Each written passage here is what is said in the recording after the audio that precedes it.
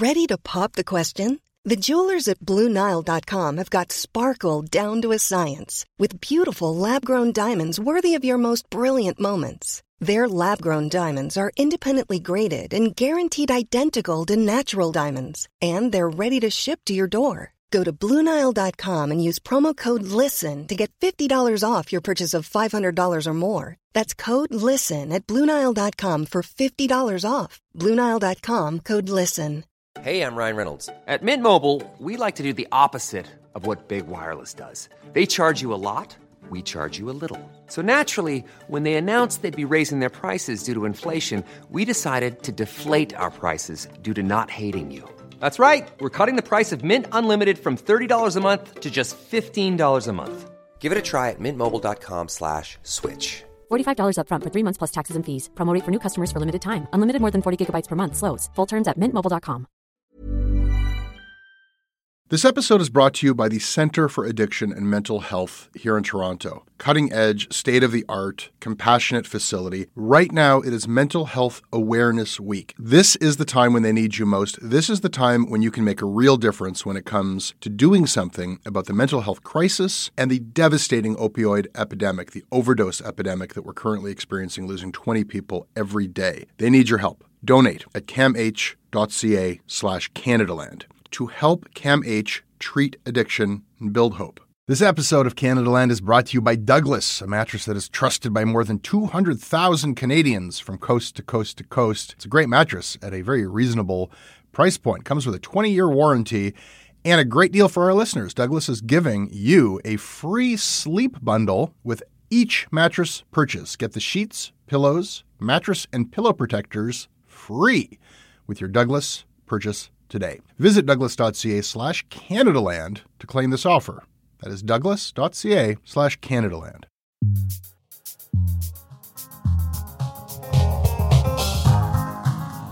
Danny Parody, Western correspondent for APTN News, former Canadaland contributing editor, and owner of a French bulldog named Louis, whom I hope to one day meet.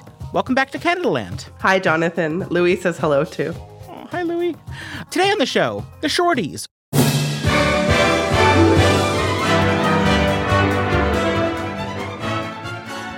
Or maybe the Cutties or the Short Cutties, a special awards show highlighting variably consequential media weirdness from the past year. Welcome to Shortcuts, where we talk shit about the news. This episode is brought to you by Angela and Ryan, Moira Gracie, Dorm Desjardins, Aidan Buckland, Aaron Foley, Taylor Brett, Owen Helmson, and Tarek. Hello, my name's Tarek Jalboot from Hamilton, Ontario. The reason I support Canadaland is I really like Jesse Brown's contrarian point of view. I actually find myself agreeing with him a lot of the time after he explains why he has the beliefs that he does.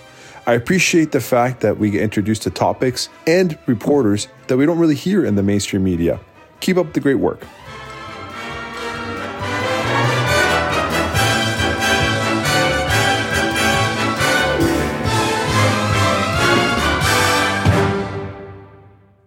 On Wag the Dog, which is the other podcast I host or co-host, we do an annual thing called the Dougie Awards, in which we give semi-ironic, or largely ironic, awards to various notable and often largely forgotten incidents, weirdness, things, people, places, events, lobbyists, tweets from the past year.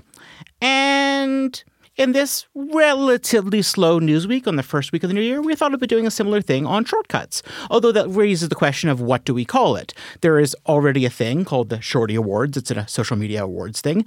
The Cutties doesn't sound quite right unless it's like an award for Blue Rodeo tribute bands. Or just Short Cutties.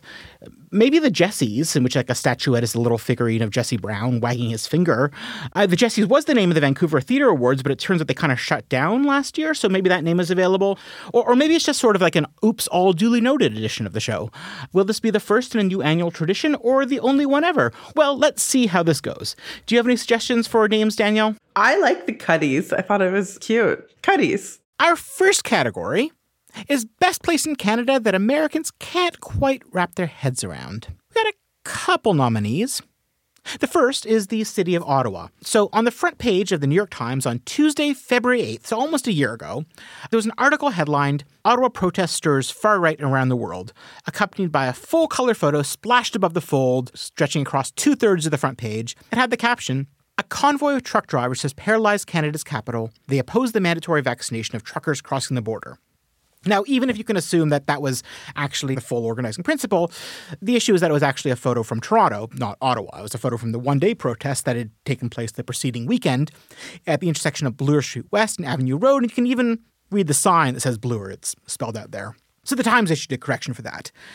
And I mean, like the same day in a live report, CNN reporting live from the city spelled it on screen as OTTOWA. And it wasn't even just the Americans, to be fair. On TV, even BBC News the same week had this. The city's mayor, Jim Watson, said the city was completely out of control, with protesters outnumbering police. Which is all fine and accurate enough, except that was also over footage of Toronto. I'm not sure what it is that people find so hard to grasp about Ottawa. I mean, there's Tucker Carlson in October 2020. What's the capital of Canada? For the record, it's a place called Ottawa. But then there was also this Final Jeopardy question from November 2021. We're dealing with world capitals in Final Jeopardy today. Let's look at the clue. An annual event called Winterlude includes skating on the Rideau Canal, a UNESCO World Heritage Site in this city. 30 seconds. Good luck. And none of them got the answer to that. Amy Schneider, one of the greatest contestants to ever play the game, guessed Amsterdam. So, Danny, why do you think people find it hard to wrap their heads around the concept of Ottawa?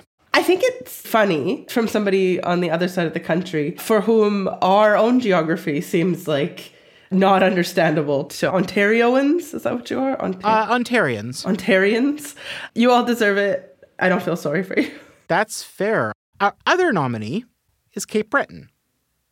So another all-time Jeopardy great is, of course, Matea Roach, who's now the host of our Backbench podcast. But back following her Jeopardy run last spring, she was profiled by the New York Times Style section, which had a difficult time grasping Cape Breton. The article, as originally published, quoted her as saying, "We drove up to Cambridge to see my grandparents yesterday and came back down to Halifax today." Now, what she actually said was Cape Breton. It was presumably a transcription error. So the New York Times issued a correction. An earlier version of the story misidentified the name of a town in Canada. It is Cape Breton, not Cambridge. Of course, Cape Breton is not actually a town in Canada, so they had to amend that correction to say Cape Breton is in fact an area in Canada. What do we think the winner here is? I'm going to have to go with a correction of a correction. Oh. See, I would say Ottawa just because it just seems to elude everyone's grasp as every different media network from the States or even from the UK tries to sort of figure it out. It just sort of slips away from them and they always immediately default or substitute another city or just the idea disappears to them altogether. But yeah, the New York Times issuing a correction and then having to correct that correction. It's an upset. Perhaps it is. Good for Cape Breton.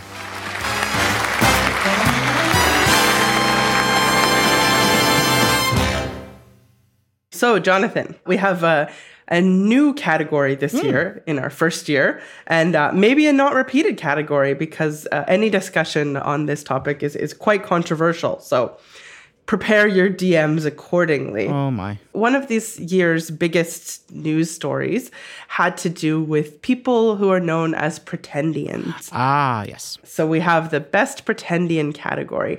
Now, last year was actually a bigger year in this category where everybody was being exposed as a pretendian. But this year, there are some pretty notable contributors to this category. And we have to say, if only for legal reasons, that it's often very challenging to prove whether or not somebody is, in fact, Indigenous, and that often these categories are more political than they are racial. So an answer that you hear is just take a DNA test, but that doesn't necessarily do anything for you. No. So with that preamble, we had Mary Ellen Turpel-Lafond, who was a heavy hitter in law and is currently apparently unemployed, according to actually relatively breaking news. Yeah, no longer at UBC. But at least as recently as last fall, she did maintain that she's of Cree, Scottish, and English heritage and a member of the Muskeg Lake Cree Nation. But she's only the runner-up. The winner of this year's category is, let's do a little drum roll here. Drum roll. Danielle Smith. Yes. That's the Premier of Alberta. And she wins because of the absolute pointlessness of her ties to indigeneity. She wasn't claiming to be Alberta's first Indigenous premier. No, it was thinner than that. This was a story that you broke. That's right. This was a great story you broke at APTN. Thank you. So the claims were really most prominently mentioned back in 2013 or so, when we had the Lake of Fire incidents where Wild Rose candidates had a blog post surface that talked about how members of the LGBT community would burn in a lake of fire. And in the legislature, Premier Smith, she wasn't premier at the time, but Danielle Smith stood up and said, my great-great-grandmother was Mary Crow. She was on the Trail of Tears. Like, how dare you say that I am bigoted? Because, in fact, I have Indigenous ancestry. And then she's kind of brought this up from time to time. So that's our winner. Best Pretendian. Yes, it is not a category in which I would personally feel comfortable voting, but I am glad that you have done the work to have the expertise to name this. Okay, the next category is another one that is in your wheelhouse, by which I mean province, and that would be most thorough definition. The morning after last year's Oscars, then Alberta Premier Jason Kenney tweeted a meme of Will Smith slapping Chris Rock, in which Smith was labeled with the word reality and Rock with the words green energy policies, to evidently suggest that, I guess, reality had taken offense to something that green energy policies had said about its wife, I assume. At a press conference at a grocery store later that morning, reporters repeatedly asked Kenney about it, trying to figure out, is he kind of implicitly condoning violence? Why is he using something that is kind of an assault, or at least certainly an act of aggression, if nothing else? Why is he kind of using that to make a point? Is that a good way to have a debate? Is that helpful for the discourse? Eventually, exasperated, he looked down and read from his phone. A meme is defined, I see, as a humorous image, video, piece of text, etc., that is copied often with slight variations and spread rapidly by internet users. Yes. That sounded like somebody reading something with a gun to their head. He does not want to be in that conversation. I got to hand it to him for just literally reading an Oxford Dictionary definition of the word meme at a press conference in a grocery store.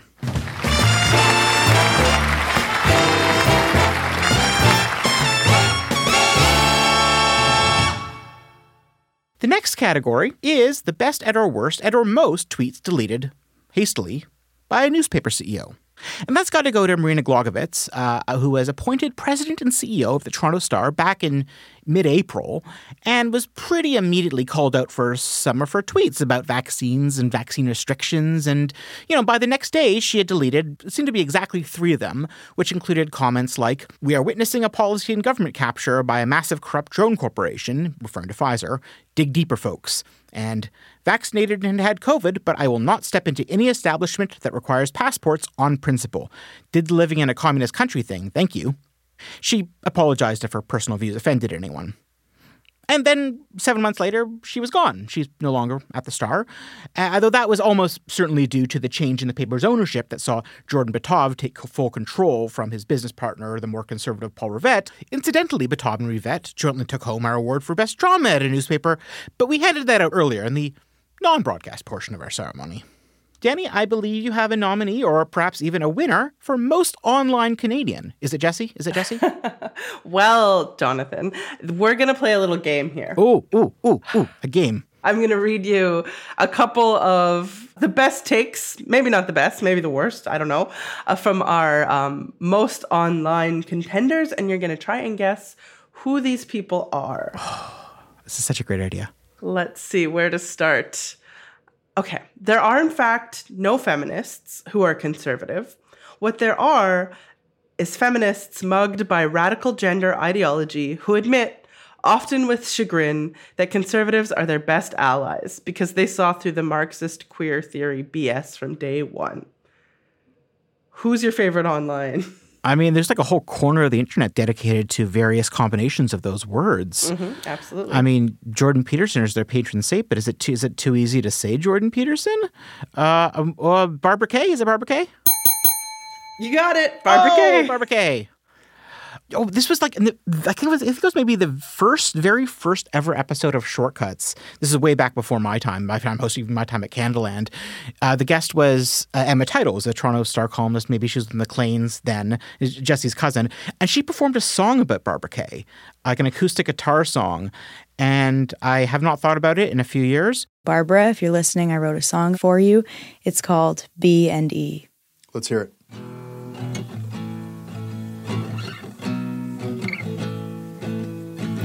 Barbara Kay, we don't have a lot in common, but if you're game, I'd like to take you out for ramen. Barbara Kay, we'll get cozy at Ryoji. Barbara Kay. I love that deep cut. Okay, so that's contender 1. Yes. Contender 2. As a media watcher, I've had to admire how good Pierre Poilievre is at social media. His latest video is inspired. He's figured out how to present a policy that would kill thousands of people as an act of compassion. It's pure evil. Oh, that one's Jesse. Yes. I know that one's Jesse. All right. Okay. Number 3. I'm playing a new disc golf course tomorrow. Unfortunately, it's one of those snotty places that has a dress code. And there's an attached photo which reads out the dress code. Mesh shirts, muscle shirts, any attire with offensive writing or graphics are not permitted. Halter tops and tube tops are also inappropriate. Who is it? Is that Jonathan Kay? How are you getting all of this? I don't, because he likes games. He likes various. That one I didn't know. That one I just guessed because he's someone who likes to play. He likes games, and yet cannot help but turn something like he's gonna go have fun at disc golf, but he has to make it into some kind of like Twitter warrior fight. I'm not even sure what point he's making here, actually. Yeah, it's also that sort of perfect down the middle. It's like, which thing is he making fun of here, if any? Yes. Or is it just a wry observation? Is it even a wry? Is it even an observation? Or is it just a photo? Is it snooty? I don't know. Interesting. But it's a very Jonathan Kay tweet. All right. Last one. This one was tweeted on Christmas Day. Oh, I was not online. So this is excellent. Social media as an incubator of personality and behavioral psychopath. And then it just cuts off. But it's actually a link to a Science Direct article that talks about social media as an incubator of personality and behavioral psychopathology, symptom disorder authenticity, or psychosomatic social contagion. So who tweeted that out on Christmas Day? Is that Jordan Peterson? Yes, that's Jordan Peterson, who is the winner of our most online Canadian.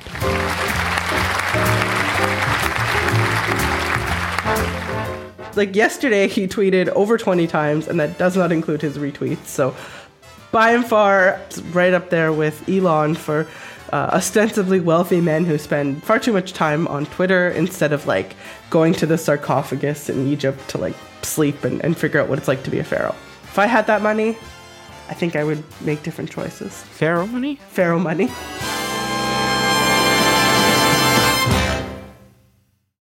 This episode is brought to you by Douglas, a mattress trusted by more than 200,000 Canadians from coast to coast to coast. Trust is important. There are a lot of mattress lies out there, a lot of mattress liars. And I didn't intend the pun, but it occurred to me that there is one as I was saying those words. Listen, I am not lying to you. I have experienced the Douglas mattress. It is an exceptional mattress at a surprisingly affordable price point.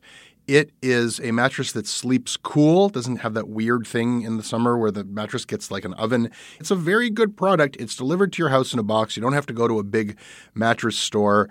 It is a medium firm mattress, which is what Canadians prefer, and it comes with a 365-night trial and a 20-year warranty. What more can I tell you? Douglas is giving our listeners a free sleep bundle with each mattress purchase. Get the sheets, pillows, mattress, and pillow protectors free with your Douglas purchase today. Visit douglas.ca/Canadaland to claim this offer. This episode is sponsored by BetterHelp. It's amazing the things that we tell ourselves to talk ourselves out of getting help. Anybody who's actually gotten help knows that the process of getting things off your chest, of taking your stressors, your problems, and just like not letting them be bottled up, working through just conveying them to somebody, half of the battle is just doing that. You unburden yourself. And you know what? If you have a real mental health professional, no, they don't have magic bullets or magic words that make it all go away. But often they can help you see things a little bit differently and guide you to strategies or tools or to a new perspective that actually does help. As the largest online therapy provider in the world, BetterHelp can provide access to mental health professionals with a wide variety of expertise in mental health. Because you listen to this podcast, you get 10% off of your first month at betterhelp.com/Canadaland. That's betterhelp.com/Canadaland.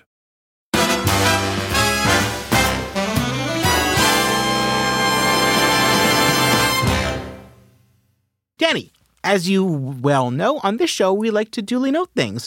What would you like to note, duly, Danny? All right, taking a break from our fun award ceremonies, I want to note that January 4th, which will be a day late after you're listening to this episode, is the first official National Ribbon Skirt Day. So this day is in recognition of Isabella Kulak. She wore a ribbon skirt, a beautiful ribbon skirt, to a formal wear day at a Saskatchewan public school in December 2020. And an education assistant told her that that was not considered formal attire. So as an attempt to educate and promote, an Indigenous garment that has been ceremonial and it is considered formal culturally, that is the official National Ribbon Skirt Day. So, yeah. Thank you. I did not know that. Duly noted.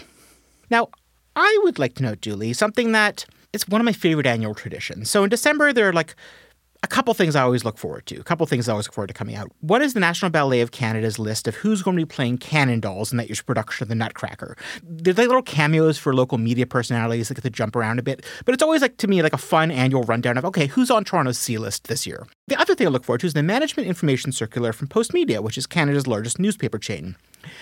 A management information circular is much more interesting than it sounds. In fact, it sounds like a kind of term that's been crafted to be as boring as possible. If you had to put three different words together that would repel people's interest, that's probably what you would do. But it's a document that comes out from Postmedia and every publicly listed company, usually on an annual basis.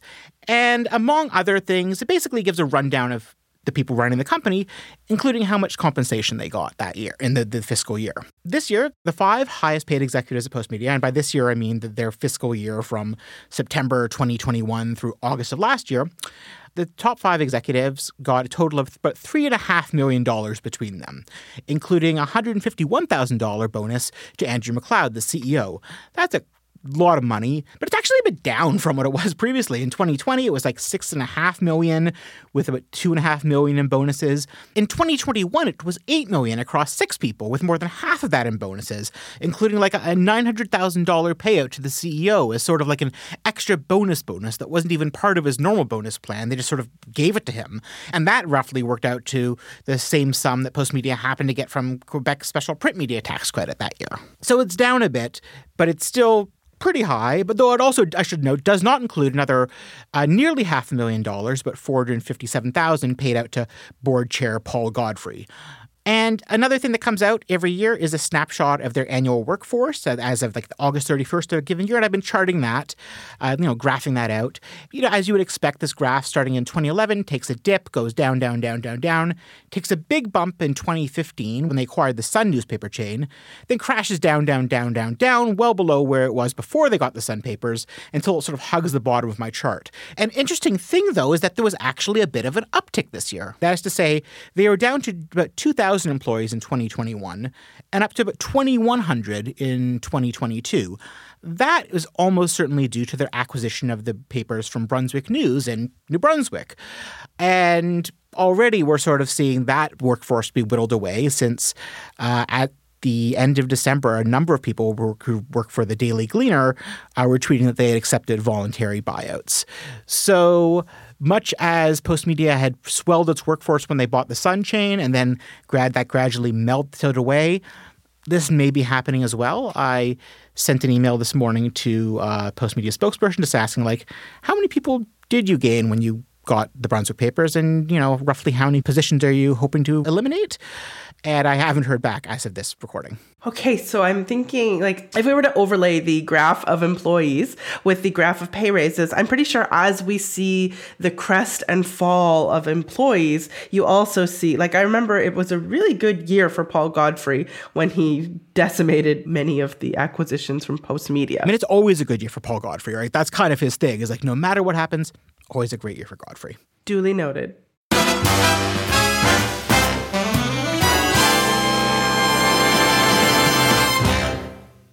Our next category is proudest media acquisition.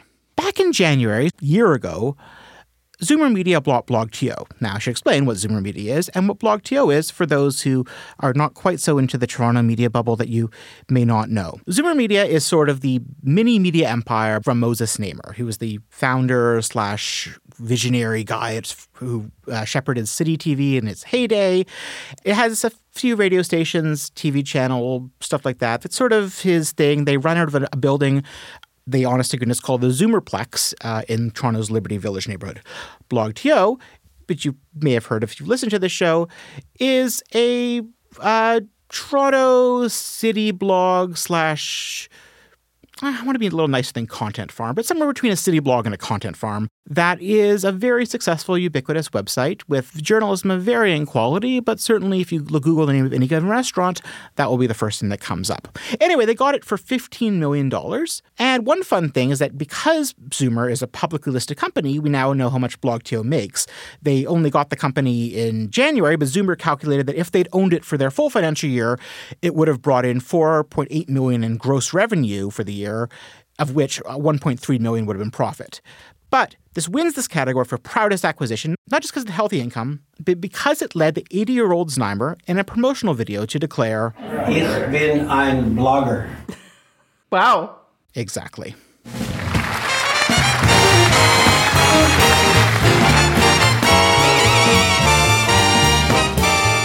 And the next category is best throwing of colleagues under the bus.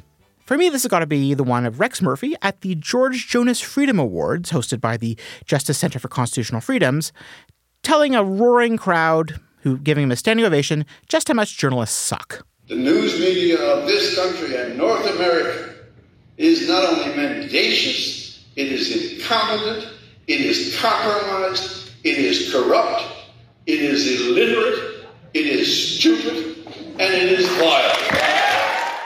Murphy, of course, is a regular columnist at the National Post, not on staff, a freelance contributor, I'm sure a well-compensated one.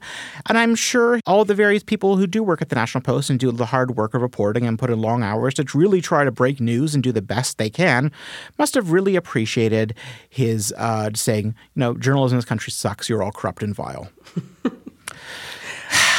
I have to admit, that was a pretty good nomination. Once again, Rex shows his absolute dominance at opening a thesaurus and picking out words to use. My nomination is Tara Henley, who has just reached a milestone of her Substack, turning 1 year. So at the time when she quit, when she self-canceled, she was called by the New York Post a veteran news producer. She was, in fact, a casual news producer. And she was the woman who quit the CBC in That's right. quite a loud, bloggy, intellectual dark web huff. Yes, in disgust because the national network was jettisoning journalistic integrity for the woke radical political agenda. So, she talks about how when she started in 2013, she felt that the broadcaster produced some of the best work in the country. But by the last month, she has said it embodied some of the worst trends in mainstream journalism. And here's the quote.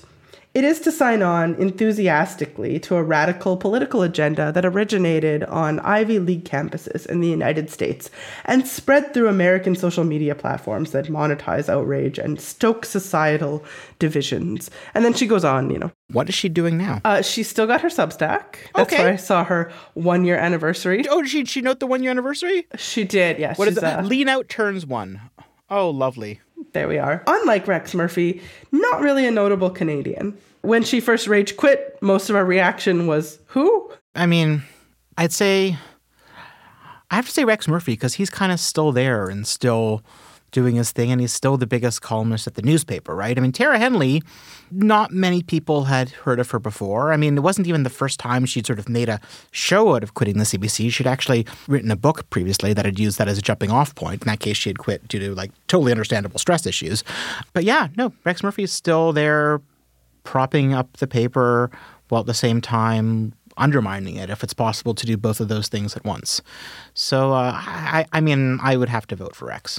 Solely on the basis of volume, as I noted, he trends almost every time he has a column out, despite having very little social media presence. And the fact that he, in a room full of people, to at least some applause, besmirched the entire industry, I think you're right. Let's give it to Rex.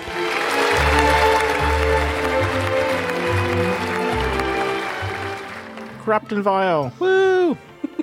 And Danny, I believe you have an award for Best Troll of a Province. Is this the best troll in a given province or the best trolling of a province?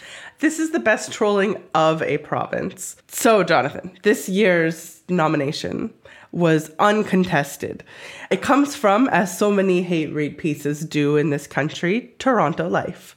Now, Jonathan, did you read a story about a 30-something from Mississauga who came west? I heard about this story, but I feel like I've sort of stopped falling for Toronto Life's things years ago. But I value my time enough to not have read it. That was such a Toronto answer.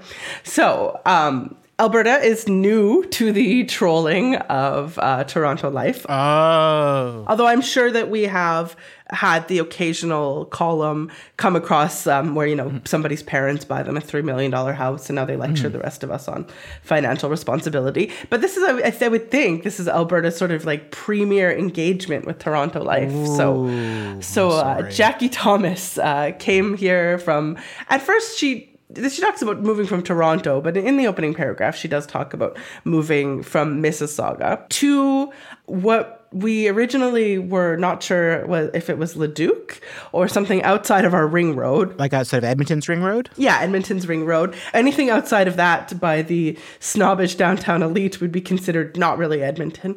And so, and I include myself in that category, even though I live sort of in the suburbs now. But not as far as Jackie Thomas, who lived in a neighborhood called Windermere. And so, somewhat bizarrely, she seems to have left her job as a training manager for Little Caesars Canada, left her condo and then moved. Now she imagines herself as a young Sex and the City type character, and she loves finishing up work and heading straight to Cactus Club. She loves Earls. Now, if you live in Edmonton, going to Cactus Club and Earls is pretty on point. That is hockey, Cactus Club and Earls is definitely a part of our culture. So anyway, she moved back because she just found it boring and intolerable to live here.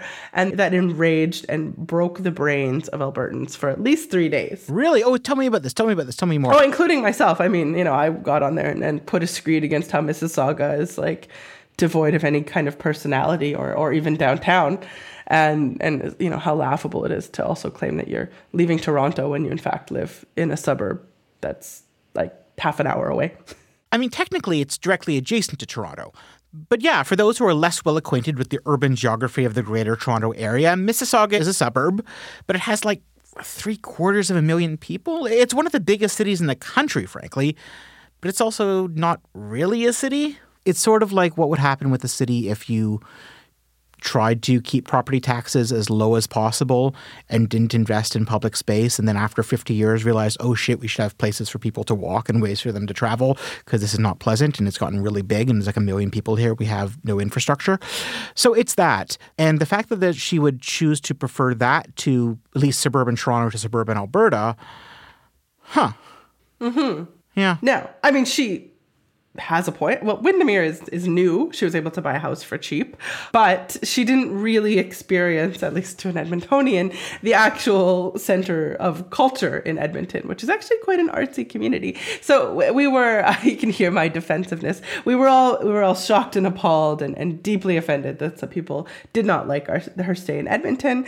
And then on the other hand, as good Canadians, we all wish that we had known and could have shown her better time than her Mississauga existence. She did make an appearance on breakfast television where she was very unapologetic.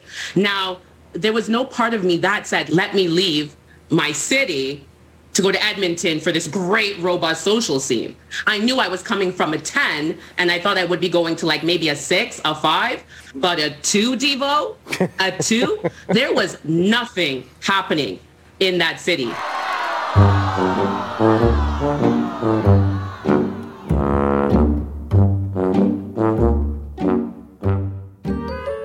And our final award of the morning, afternoon, evening, or whenever you happen to be listening to this is best, well, we didn't quite settle on F up or screw up, but let's just say best blunder.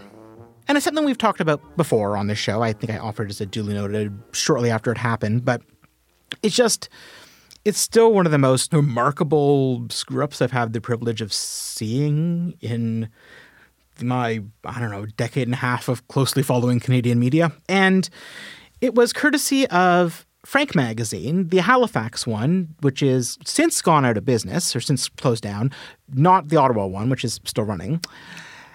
And they thought they had a major scoop, a really, really extraordinary scoop regarding the perpetrator of the April 2020 mass killings across Nova Scotia. The lead of that story said that a 34-second snippet of audio tape shows that Gabriel Wortman was considered to be a person of interest in the still unsolved murder of a Dartmouth man in 2004, according to a longtime friend of the mass killers. And they had an audio snippet that they believed was the Mounties grilling Gabriel Wortman about this killing. Here's the clip. Listen to the clip. In Second Coming, he is the mouthpiece and messenger and clarion of God. He is also dead. Oh, yeah. You don't seem too surprised to hear that. Why is that? I had a vision that it was so. Oh, really?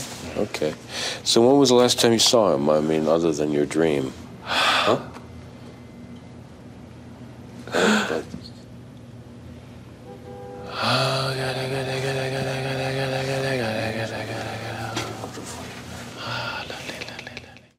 So, as they wrote in a subsequent editor's note, the audio clip that forms the basis of the story is a fraud. Purported by Rob Doucette to be a clip of police questioning his friend Gabriel Wortman in the murder of Kevin James Petrie, it was lifted from an old episode of CSI. Frank regrets the error. Oh. That was Lawrence Fishburne and Alan McBeal's Greg German in a 2009 CSI episode that was called The Descent of Man. Follow-up article, Frank explained they'd listened to it carefully. It seemed really real, and they were having trouble, that it's the kind of story you just couldn't go out and have verified. There were probably things they could have done, one would hope. Google the text. That would have been an obvious one.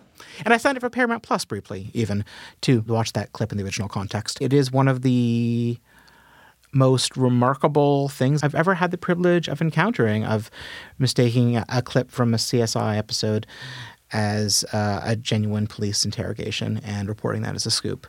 Oh, I think it's every journal. Like I don't take any pleasure out of this one, I have to say, as an active reporter, because you get in these mentality where you're writing and you hear something and I suppose even though it seems a little farcical, like, oh, I believe it is so, is not really a line that you think a Canadian criminal would speak, but I can empathize a bit with the thinking you got something and being so excited that your good sense is overwhelmed and it's horrible. Issuing corrections is horrible anyway. Yeah. But what a screw up. Now that Frank is no longer around, I guess they won't get fooled again.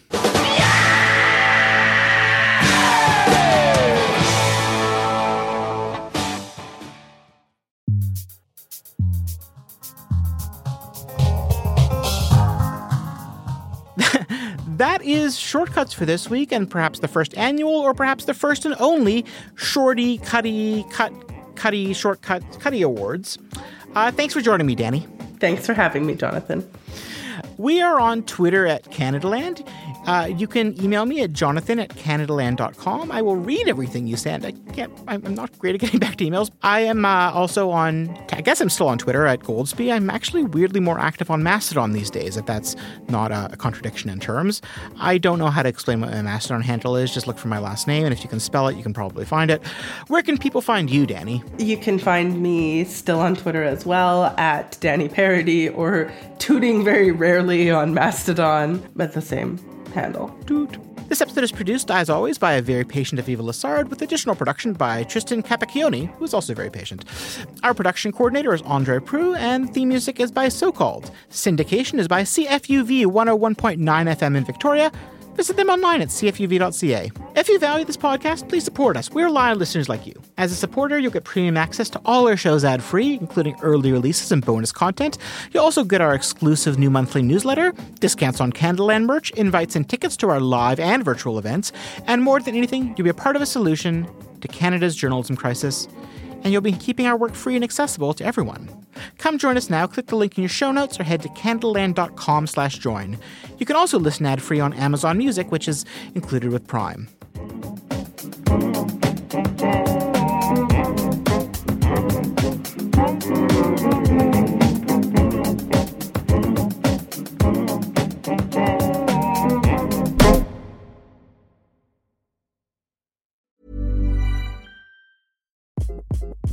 Hi, this is Craig Robinson from Ways to Win, and support for this podcast comes from Invesco QQQ, the official ETF of the NCAA. Invesco QQQ is proud to sponsor this episode, and even prouder to provide access to innovation for the last 25 years. Basketball has had innovations over the years, too. We're seeing the game played in new ways every day. Learn more at Invesco.com/QQQ. Let's rethink possibility. Invesco Distributors, Inc.